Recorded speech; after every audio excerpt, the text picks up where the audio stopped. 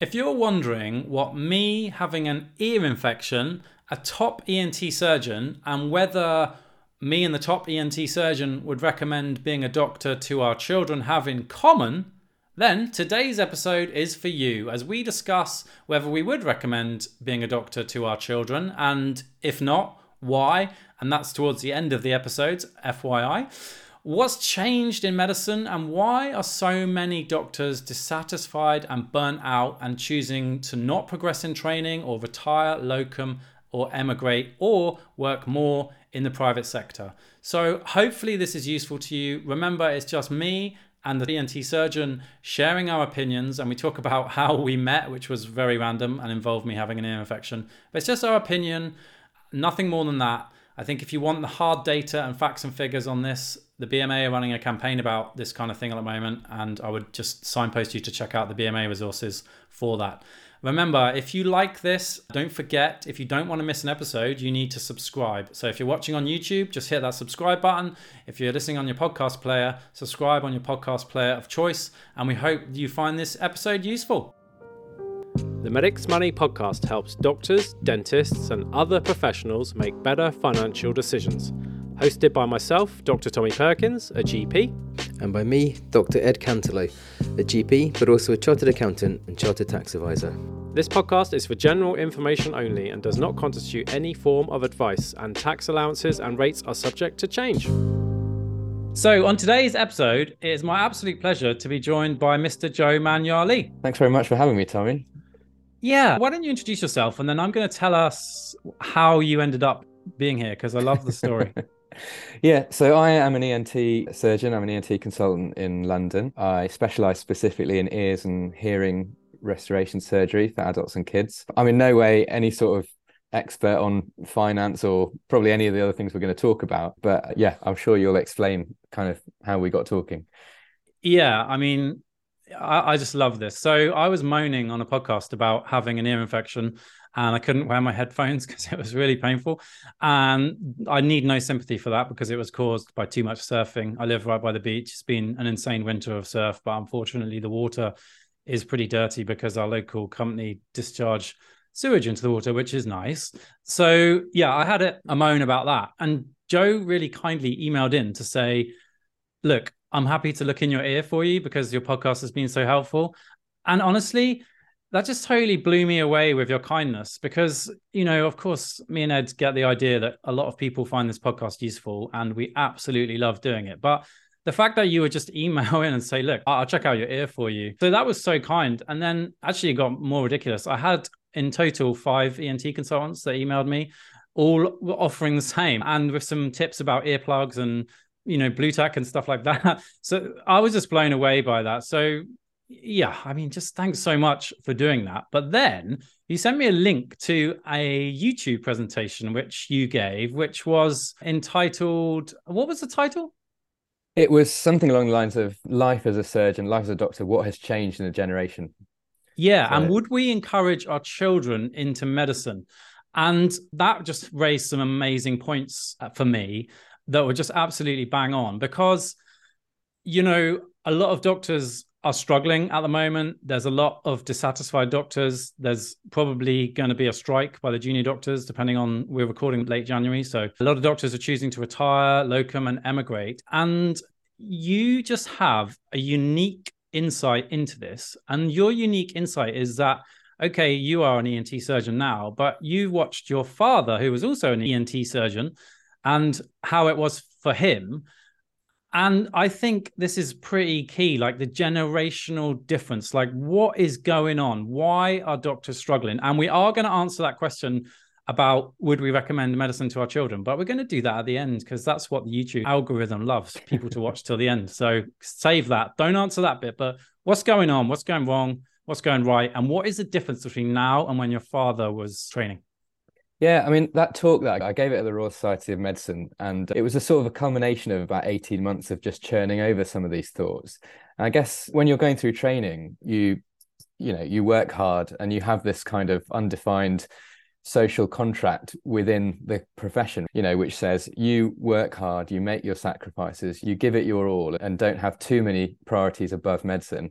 And, at the end of it will be a very fulfilling outcome, both professionally, economically, and whatever else. And I suppose having a dad who did exactly the same job as me means that I had a very, vivid and direct comparison of what I thought I might expect. He moved to this country from another country, without huge amounts of family backup. I certainly remember him working exceptionally hard in his SHO and registrar years.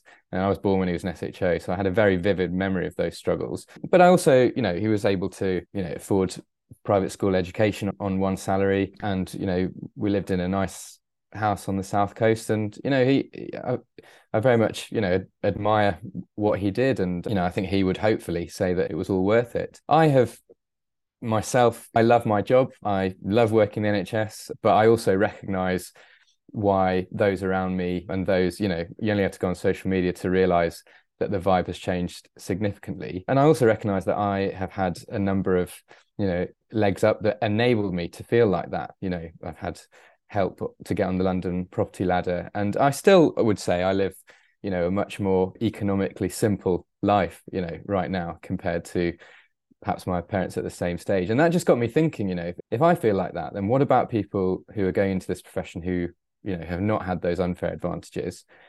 And I'm thinking about it more now as a consultant, where I'm inevitably having to decide how much I ask of those juniors. And, what led me to write that talk is there's a big part of me that's starting to feel like I don't think I can ask of my juniors what I was asked and happily did. And yet I'm not sure there's a full recognition in the profession intergenerationally of those differences. And I think you have to go on social media to also recognize that there are some differences in attitude between people that have retired in 5 years ago and those that are coming through right now in terms of, do junior doctors still have a fair deal? Are they right to strike? So that was the background to me giving the talk. And now that I'm in a consultant job where, I love it and well supported by my colleagues, I feel like I can be bold and say some of those things too.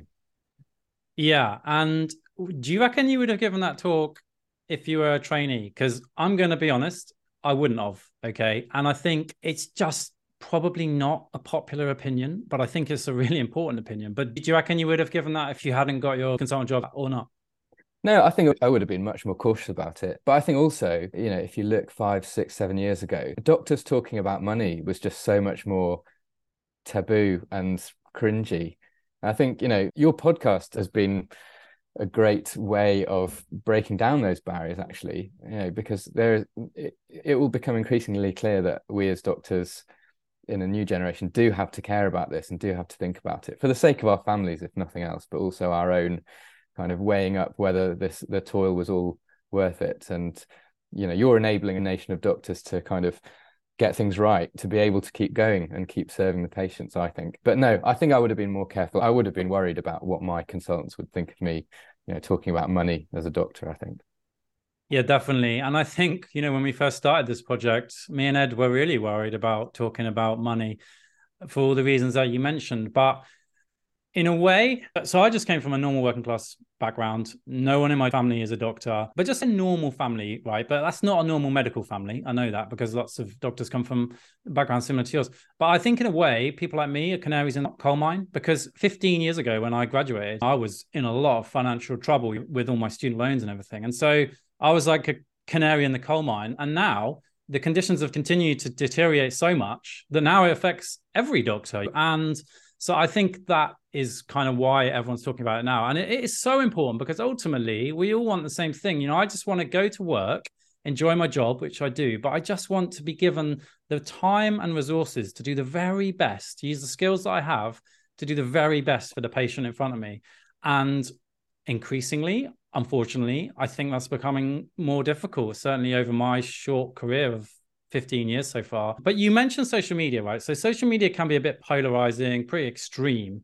I want to show a slide here, which is from the GMC training survey, which is completed by doctors in training, because it's going to show that, unfortunately, social media is not polarized. So hopefully you can see my screen. Yeah. Yeah. So look at this graph, man. This is just terrible. So if you're listening on the podcast, I feel worn out at the end of a working day. What are we calling that? 65% of doctors, up from maybe 55% in 2018. Yeah, so that's bad. Okay. But the worst bit here for me is the burnout one. So I feel burnt out because of my work to a high or very high degree. So we're calling that 25% in 2018. Sorry, I've not got numbers on, but I'm just looking at it. And now in 2022, it's gone from 25% to 40%. It's not a pretty graph, this. No, and I think it's objectively clear that we as a profession are more unhappy than we ever have been in an entire generation. And I think, the annual GMC surveys make that clear. Up to quarter to a third of doctors are actively thinking of leaving the profession. When you sort of discuss graphs like this with people outside of that world, I think it's always worth kind of getting into the mind of the opposing view. And I think that the opposing view, perhaps from someone that loved being a doctor and retired 10 years ago, for example, not wanting to broadly brush, but take that for example, would say, the medical career is meant to be hard. You're meant to sacrifice. You shouldn't go into it without being willing to work hard and make those sacrifices. And what I would say to that is that I don't think the majority of doctors now are burning out because of hard work. I don't think that that's just, that graph is basically a product of this generation being snowflakes. I think it's a systemic issue that is leading to something I term as the stress of expectation disappointment leading to burnout. I really think that doctors burn out not from hard work, but from the stress of expectation disappointment. You are, on that treadmill, getting your head down. When you decide to do medicine, you're often, 16 or 17 years old. The only way you can forecast whether the sacrifices are going to be balanced out is by looking at the current doctors who are 10, 15 years down the line. And going into medicine is a long-term bet, isn't it? You're basically deciding, I'm going to pay high fees for 6 years. I'm going to work really hard as a junior doctor. And then economically, the trade-off will be that I have, professional satisfaction in the work I do. I will be working in a system that is flourishing, and I will be economically as comfortable as the consultant generation before me. I think that's probably how most people think when they go into medicine. And I think, because of various economic factors affecting a whole generation, but particularly medics because it's a 6-year degree, people are now reaching 10, 15 years into that project, that personal project, and finding that the social contract has been, pulled from under their feet. And I think that is what is the sharpest cause of burnout, I think. Yeah, I think what you said is really pertinent. It's something that I've said as well. And I think the first person I saw mention it was Mr. Tim Lane, who was at some point, I think something to do with Royal College of Surgeons. You'll know more. But that unwritten psychological contract, that training is going to be hard. You're going to work some incredibly long hours. This job has never been easy. It never will be easy. But at the end, there was a carrot. And that carrot was you would have a really nice job. You'd be able to help. We would get paid to help people get better. I still think that's the best job in the world, okay? And that is a massive carrot. And I think you're right. That unwritten psychological contract has just been eroded by several things. Pay, student loans, tuition fees, workload, job satisfaction, rotating randomly around the country, away from family and friends. There's such a long list. And I want to get into that long list. But just to back up what you just said, that people are no longer willing to take that gamble and are stepping off the ladder of training earlier and earlier. If you're in medical workforce planning, this graph should really scare you, okay? So it's from the BMJ study, I think in 2019, and it basically shows the percentage of people entering specialty training, okay? So if you're watching YouTube, it's ugly, okay? But if you're on the podcast, essentially 2010, 83% of people went into specialty training, okay, in 2010. By 2018, that dropped to 38%. Yeah, absolutely. And this is perhaps a sort of timeline of, I went into core training in 2010, and now I'm a consultant to these juniors graduating in 2023. It doesn't make for happy reading, does it? But it also, the other interesting thing to pick out from this is that it's been a slow trickle. It's been a slow creep over a decade or more. And that comes back to the whole thing about, being in medicine is a long-term project and people look ahead. And so, if the life of a junior doctor has been massively eroded, you may only see the consequence of that in a generation's time. And this is what I'm thinking about, because I know that I'm going to need really good colleagues around me to provide the service I currently provide in the future. And that means the current medical students and junior doctors, I care about who goes into it. I'm going to need, colleagues that have very highly skilled, emotional intelligence, the ability to formulate huge amounts of data into management plans, good communication skills. They're not ubiquitous skills. And so, the counter argument to this will be we still have full medical schools and we still have oversubscribed training. That might be true, but I would argue that, if you don't have some degree of competition and, a critical volume of junior doctors all trying for these places, it will change the caliber of person available. I mean, that's difficult to say, but that's what I worry for the next 10 years. I think you're bang on. Like, doctors have so many transferable skills that you just wouldn't believe. And unfortunately, more and more of those doctors are choosing to transfer those skills elsewhere because of everything we've talked about. So we've talked a bit about the sort of soft factors that are driving people away. And I want to get more insight on you about how it was you versus your dad. But let's get into the podcast called Medics Money, right? We've got to talk about money. So this is the graph from the BMA that shows the pay in real terms. And real terms are the only terms that matter, okay? Because hopefully everyone's learned a bit about inflation. If your pay is going up by 1% and inflation is 5%, okay, you've had a 4% real terms pay cut, just using an example. So this graph, this is just really ugly. This is the 26.1% pay cut that the BMA have been referring to over the last 10 years for junior doctors. Okay, if you're a consultant and you're thinking, oh, I'm all right, unfortunately, check this graph. No percentages, but again, a huge drop. I believe that's up to 30% real terms pay cut for doctors. Okay, so pay is important because pay is a measure of how you value your staff. And there's lots of other measures that you could do to value your staff. You could provide them with somewhere to rest when they're at work, which the NHS is notoriously poor at doing. You could get them somewhere to park their car when they come to work. NHS notoriously poor. You could even give them a locker so that if they like cycling, like I do, they can cycle to work.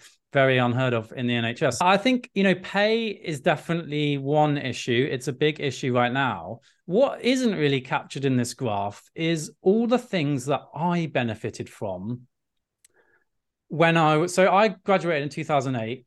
As I said, I'm not going to go over my working class hero story again, but I was just like from a normal family. And I had 85 grand of debt, a mix of student loan, bank loans, and some credit cards, and a loan to my mum, which was the worst loan of all because, £5,000 was a lot of money to my mum.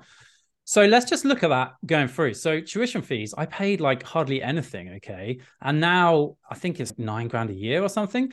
But the student loan point is massive because I was on what's called a Plan 1 student loan, okay? So I paid an average of 1.1%, okay, to borrow over 25 grand for about 10 years. And that was basically free money, okay? Because it was just basically a below or at inflation rate loan, okay? It was what I would call good debt, okay? But now, after 2012, so Plan 1 is finished, that dream is over.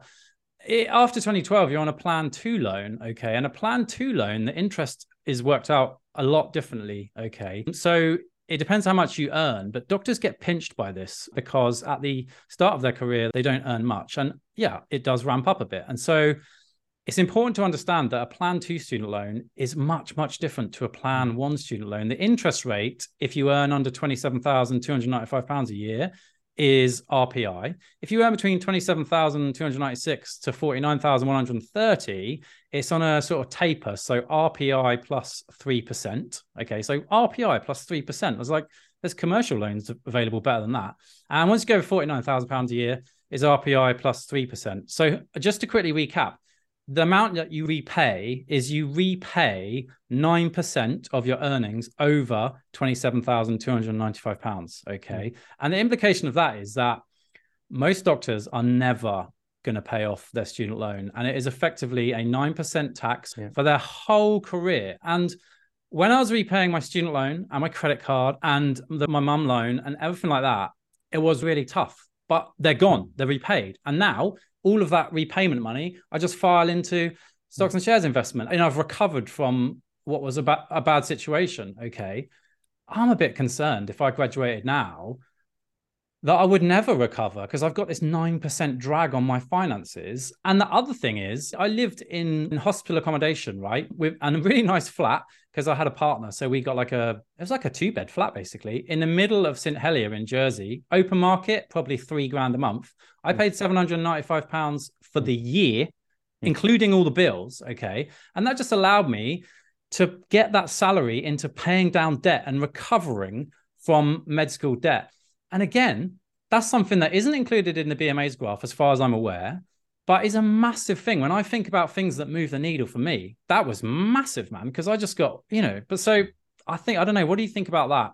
Yeah, 100%. I have a very similar timeline in that I graduated the same year as you. I lived in hospital accommodation during core training, which was a big saving. And I think what you've described it's basically the perfect storm for NHS doctors to remain in their lane, isn't it? You've got a system where, in a career where you earn relatively modestly for a number of years, if your interest is building up beyond control, and then earn the trade-off is you earn well later on. Yeah, you're basically, this is basically an indirect taxation, which very much holds you back from growing economically. And by that, I mean, saving for a deposit on a house. And I'm not talking about extravagant things. And so you can see how a few small changes in a generation can suddenly become exponential changes to an entire generation. I think, the year before us, doctors had free accommodation during F1. That's a huge, admittedly, it wasn't probably very nice, but it was, a chance to save a pot of money. And I don't think the F1 salary has hugely changed since then to reflect that.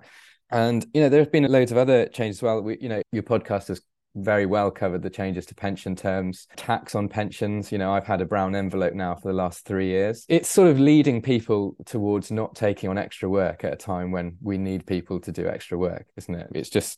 It's a real shame. And then obviously the retirement age is different for that generation as well, isn't it? So all those things. I think also, sorry, there's so much more I could say, but we're on the topic of finances. So I reckon we don't want to go on about finances because I think this, I know the current dispute is about pay. I'm not disregarding that. I'm just widening it out a little bit. I got one more graph for you just on the student loan point, because it's a hard concept for people to grasp. But I think what you just said is exactly right. The doctors end up in this kind of zone where they don't earn very much for a long time. And all of that time, your interest rate is accruing at RPI plus 3%. Okay. I would just say that the government have brought in an emergency cap at the moment because of really high inflation. So it's currently capped at 6.5%. That's a positive. And that is a minutiae detail. I don't want to get derailed by the detail, but someone will write in if I don't say it. And I love that about our audience because people are paying attention.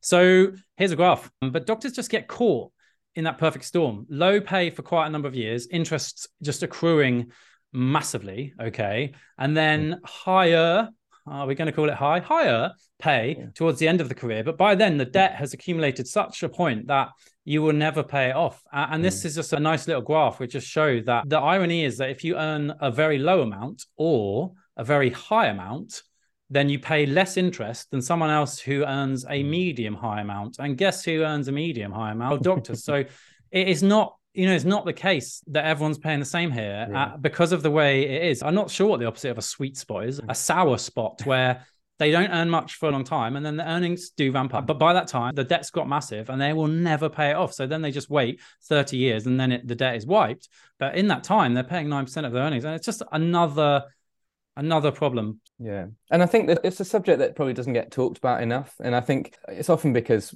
perhaps a lot of people just don't give it enough thought. We're, often too busy just getting our head down and trying to do a good job. But this becomes important when this subject becomes debated nationally, and it is going to when the junior doctor ballot results come. And so I think it's really helpful that people listen to this podcast and just are able to articulate it well. And of course, a lot of these elements do affect a generation of all professions. I get that. There are certain factors that you've explained that mean that doctors are very likely to be extra affected by this. But I think also even within the profession, it's helpful to be able to explain in these terms to our seniors who, because the counter argument might be, I lived very simply to begin with. I did my hard yards. I did 1 and 2 resident on call, 120-hour weeks. My consultant was often absent. I had to move around every 6 months. All those things are true. I've witnessed it with my own father. He he did have to apply for a new job every 6 months, Thursday morning to Monday evening, non-stop on call.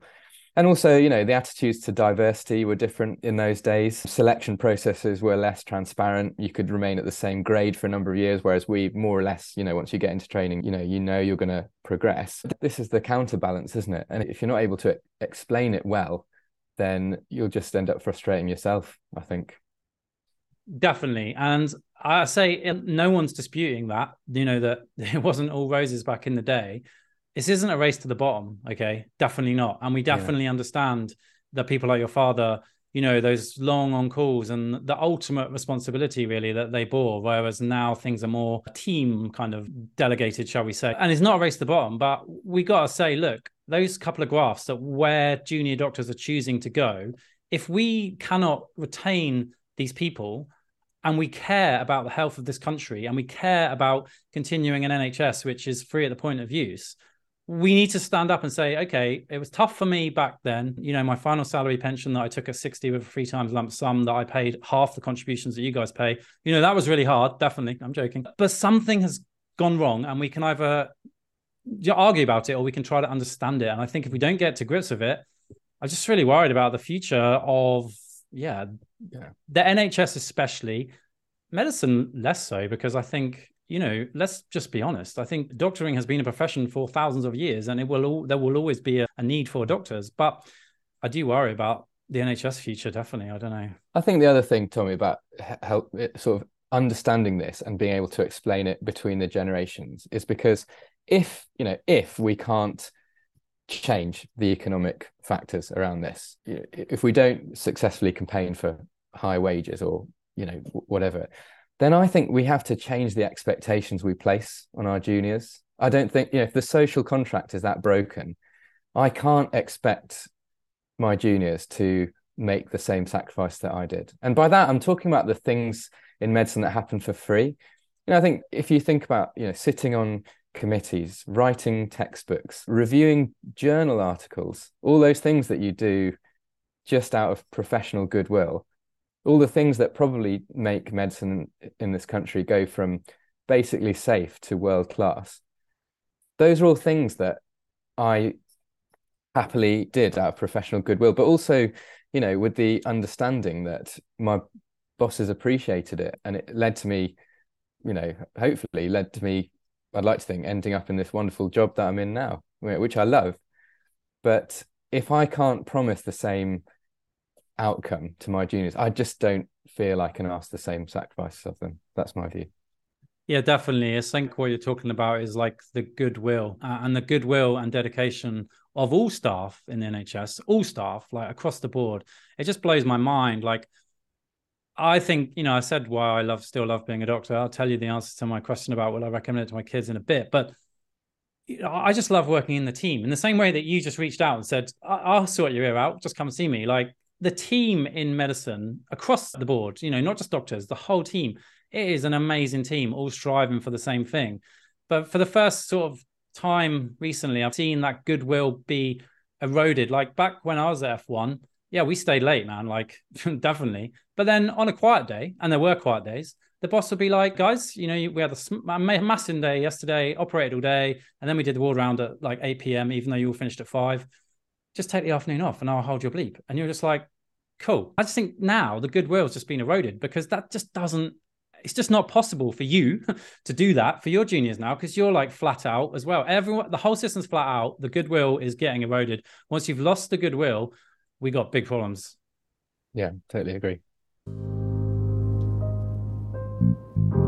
Okay, let's get to it. That was an amazing summary. And again, this is just mine and Joe's personal views. I think, I was really disappointed by the 2016 strikes. Presumably you were a junior then as well. Absolutely. But I do think the messaging coming out of the BMA right now is a lot stronger. I think they're doing an amazing job. So just to take what we say as a little pinch of salt, but check out the BMA website for the actual facts and figures. I think their messaging has been really bang on. I've seen an infographic on social media with somebody performing some kind of massive operation, and it displays the hourly rate of the surgeon and the anaesthetist. And it's just, wow, that is less than I pay someone to decorate my house for an hour, and this person's doing life-saving surgery. So check that out. But yeah, would you recommend medicine to your kids or not? It's a big question, isn't it? And I think what I'd say before answering that is, my role as a parent is to help my children understand the world for what it is and what it will be. And if I end up doing that and they still decide that they want to go into medicine, then I will be joyful for all the ways I know that they will be able to serve their fellow man as part of that job, in remarkable ways, in ways that I'm able to do now. I don't think anyone can take that away from this profession. But, we've talked about the economic realities of it and how they're different. And yes, as a parent, I'm of course going to be concerned for them. It probably means that I'll retire later to try and, help them like the way I was helped, because I know that the way I was helped has put me in a position where I can love the job still. But I think, is medicine the right career? Is going to come down to a few things. It's going to come down to your core values, which are different for different people. I think probably my faith comes into that for me, but that's going to be different for different people. What your unfair advantages are, we've talked on that. I think I've had a number of unfair advantages, particularly having help onto the London property ladder to be able to live in a flat that's commutable to central London. I think if I had an hour and a half commute on a bus, on 3 buses, I might feel differently about my day. And also, I think the culture between specialties varies quite a lot. I mean, I don't think ENT, is perfect, but I think I appreciate that it's generally attracts, good-natured people who appreciate work-life balance, but love their job and do it well. And I think being an on-call specialty rather than a shift specialty has been a huge thing for me in my 20s, not having to miss late 20s, 30s, not having to miss anyone's wedding. And I think if you became a parent during that time, it's probably easier to swap your on-calls in an on-call specialty rather than a shift specialty.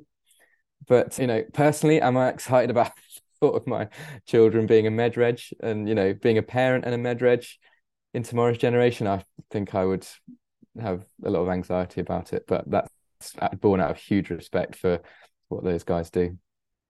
Yeah. Shout out to any med reg. I remember my career ambition became to avoid being a med reg. And I think someone said to me that, like, when you're sorting out your career, trying to get it clear in your mind, you look at people 10 years ahead of you and think, would you want to be them? Would you want their lifestyle? And I mean, I just think being a med reg, you just are the absolute brunt of it all. So mass respect for those guys. Okay. I think that's a really comprehensive answer, but essentially you're saying probably not, right? Without saying it, yeah. Yeah, I'm probably going to do the same as well. So I think for me, I have absolutely zero regrets about doing medicine. I still love the job. I get paid to help people, make them better. Yeah. And that is still, I think, the best job in the world. I love working in the healthcare team, amazing people. We're all just striving for the same thing, which is to do the best we can for each patient. And there's a but coming. I mean, I've already talked about things that really, annoy me, and it's pay annoys me, pensions annoy me, and workload annoys me. But none of those will be reasons that I leave medicine. If I ever leave medicine, it will be because I'm no longer satisfied the system allows me to provide the best care that I can. And regrettably, I think that's becoming increasingly common. So I love it. I have zero regrets about doing it. Would I recommend it to my kids? I don't think I would. And that might seem like a bit of a paradox, but, I came from working-class background. I had no contacts and I had no money. What I did have was the ability to pass exams. And that was an amazing unfair advantage that I had. But I also felt tremendous pressure to maximize that unfair advantage. And medicine was an obvious step to doing that. And it was a great step, and I never regret it, but it's so hard. It's just so hard.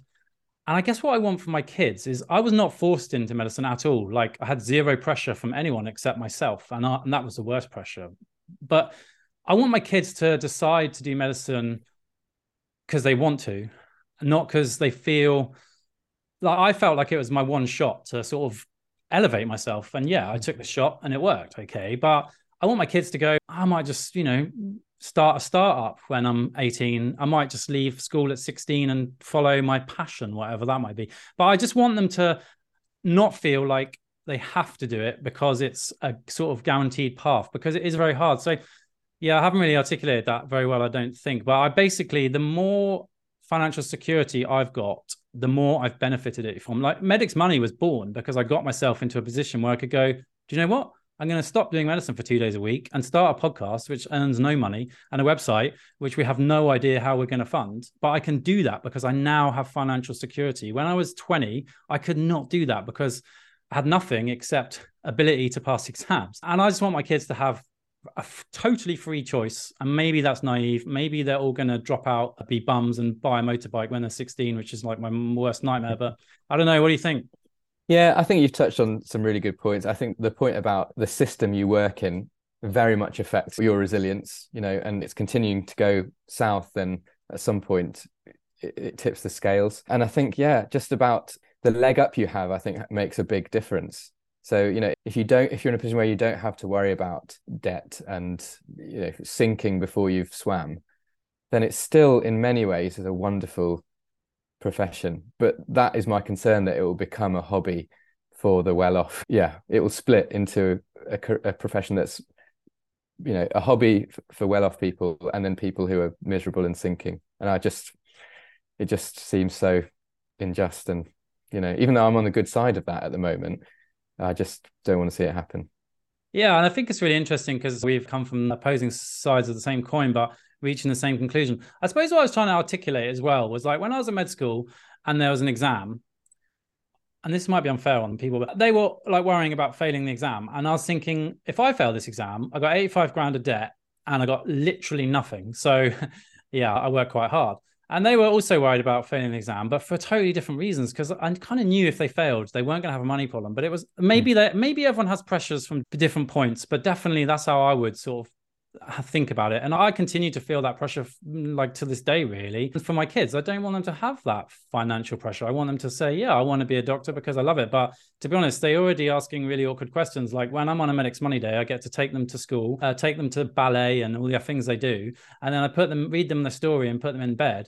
And then they ask, are you doing Medics Money tomorrow? I'm like, no, I'm on call. And they just know that I'm going to leave the house at 6. I'll be back at probably 8 or later. And they're already sort of working it out themselves. I'm not putting words in their mouth, but yeah, I mean, yeah. I think the other thing about it in trying to answer that question is, trying to forecast what this job will look like in 25 years' time, when our toddlers are junior doctors. If you think about how much it's changed since, I was a kid to now, and we're sort of doing things the wrong way order. Think about the amount of scrutiny and vulnerability we are susceptible to now. I'm thinking about, Shipman, Ian Patterson, but also Hadiza Bawa-Garba, David Selou. We're so much more vulnerable in the system now than we were. There's social media. You're only one, unhappy or awkward patient away from having your name, unilaterally trashed. So I think, that's something to think about. We haven't talked about the effect that is going to have on training. So, you can't leave an SHO to do a list on their own anymore for all those reasons and more. And that, that affects, what that trainee will become at the end of it. Think about how bureaucracy has changed and the erosion of admin support, how much more as a consultant and now fielding, I'm now the first port of call for emails, which I'm often replying to on a Friday night or a Saturday, just to keep up, and also to protect the juniors because they're already swamped with even more stuff. And yeah, the blurring of work and home, is a big thing, isn't it? So if it's changed that much in a generation, how much more will it be different in the next? Maybe it'll be better, maybe, AI is going to change everything. It'll be a different job, but I would like to see it start going, back towards a positive direction before I would get excited about my kids doing this. Yeah, there's so much that we didn't talk about. We need to, if we don't get cancelled for making this episode, we should do this again, because I'm really glad you mentioned Dr. Bawa-Garba. Everybody, not just doctors, need to familiarize with that. Tragic case in which a young boy died, but he was basically hung out to dry, carrying 2 bleeps first day back from maternity leave. And as a result, a young child died. Absolutely tragic. You mentioned David Selou. That one is crazy. We got Dr. Chris Day, who's a whistleblower. And also recently a GP got suspended for requesting a laptop to allow them to practice remotely. Suspended by the GMC. The GMC are... Yeah, we will get cancelled if we go there. But we should talk about that at another point as well, because that is something much more vulnerable in today's system. I feel it as a consultant, yeah, and I'm sure junior doctors feel it even more so. Yeah. That was so insightful, Joe. It's just so great to have your insights on this, and it's something that you've obviously thought about deeply. If people want to, you mentioned that you did an Instagram video, so if people want to view that or they want to cancel you, are we putting your Instagram, and you're on TikTok as well, right? Yeah, no trolls, please. But I set up an Instagram channel, Ear Surgeon Joe, mainly to kind of, hopefully inspire the upcoming generation around ears and hearing surgery. But I've done the occasional post on being a young parent as a surgeon, and the whole kind of junior doctor strikes, my take on it. So if that's interesting, then please do check it out. Yeah, I'll put the links in the show notes, but Ear Surgeon Joe on Instagram. That's it. Okay, cool. And I think just to try and end on a positive note, you said what's going to happen in 25 years when our toddlers might be thinking about being doctors. I think it's a pendulum. Okay. And my GP trainer, who's really wise, says that basically, like Florence and the Machine, it's always darkest before the dawn. It will be a pendulum, which I think today's juniors are they've got that pendulum and they're pushing it back the other way. So full credit to them, because I really hope it is a pendulum that swings back to better times. Because if it isn't, I think we've got problems. But that was amazing. Thank you so much for your time. Thanks so much for offering to look in my ear. It's all cured now, but Great. I am actually about to go surfing wearing my earplugs, etc., etc. Got any other ear tips for surfers quickly? No, just don't stick anything in your ear to get the wax out. Let it self-clean. Surfing can lead to something called exostosis, which is a bony narrowing of the ear canals. So every so often I have to do an operation to drill those out. But otherwise, just don't stick anything smaller than your elbow in your ear. I got exostosis on my F1, which definitely shows you how times have changed, because I had enough time in F1, which was 15 years ago, to surf in Jersey. And but I didn't use earplugs, and it's like cold water stimulates the bone. And is that right? That's it. That's right. Yeah. I was just gonna say, hearing loss is my passion. So, and I think loads of people have it without knowing it, and it has the effect on listening effort and mental fatigue is totally appreciated. So if you've got any family members that you think are losing their hearing, encourage them to have a hearing test. That would be my other public service announcement. Yeah, my public service announcement as well is that lots of my GP patients are very old, and people bring them in saying, I think they've got dementia. They don't. And then one of the first things, so we check a few baseline things, obviously, but one of the first things I check is hearing. And you'll be amazed at how many times a hearing aid fixes someone's dementia. So 100%. The Lancet report from a couple of years ago showed that hearing loss is the biggest modifiable risk factor for dementia, above smoking, hypertension, diabetes, all those other things. So there you go. Fascinating. Yeah, definitely. Well, if this podcast hasn't got something for you in it, I don't know what's going to keep you happy. We talked about money, we talked about life, children, hearing loss, exostosis. Is that how you say it? Exostosis. Yeah. I want to mispronounce it. Right. And you know what, Tommy? Sometimes I think, why am I, on this podcast talking about money when I love my job.